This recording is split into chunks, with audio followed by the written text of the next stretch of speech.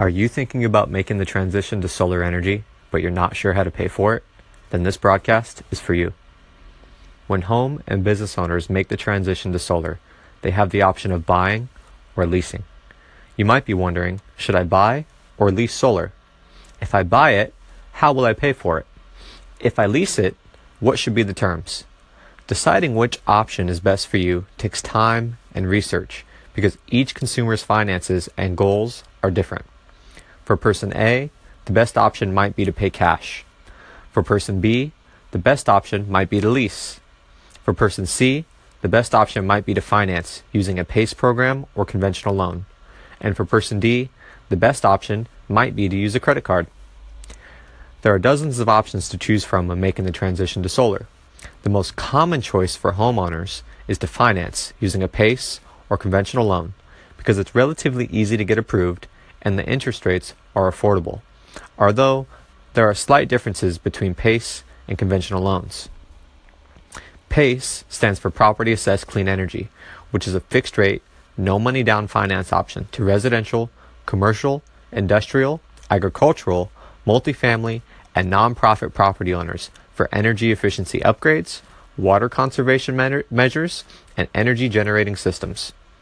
The loan is based on the equity in your property and doesn't require a credit check, although this might be changing because default rates are steadily increasing. The loan is paid through your property taxes, which is convenient for most homeowners. In some cases, the loan transfers with the property if the homeowner decides to sell, although the lender might require the loan to be paid off before closing escrow, which might create challenges to selling your home.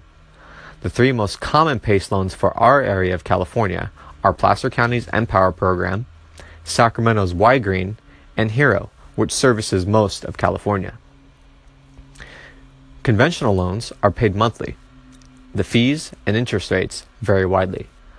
For example, a loan from SunGage has a low interest rate, but a high processing fee, while a loan from Dividend has a higher interest rate and a lower processing fee. Banks and credit unions also offer green conventional loans. Safe Credit Union and Umpqua Bank have great options for solar financing.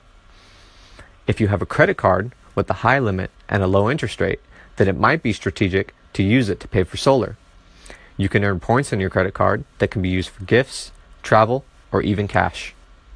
Some people like to use equity from their property. They might be in a good position to refinance their home and include solar in their new loan, saving up to 40% on their monthly cost of energy. This is convenient because they will never see an energy bill outside of their monthly mortgage, and the interest on the loan might be tax deductible. If you are on a fixed income or don't have the tax liability to claim the tax credits, then the lease or power purchase agreement might be the best option. With the lease, you can go solar for no money out of pocket and save 20% on your monthly energy bill. The leasing company owns the equipment, which means that they get the tax credit. They are also responsible for monitoring, maintaining, and insuring your solar system. This means that the home or business owner assumes virtually no risk when transitioning to solar. The downside is that your savings will be minimal when compared to the lifetime savings of buying solar. Thank you very much for tuning into this brief explanation of solar financing. If you want more information about how to pay for solar, then visit our website at golucidsolar.com or send us a direct message on one of our social media platforms. Have a great day, and remember, think globally, act locally.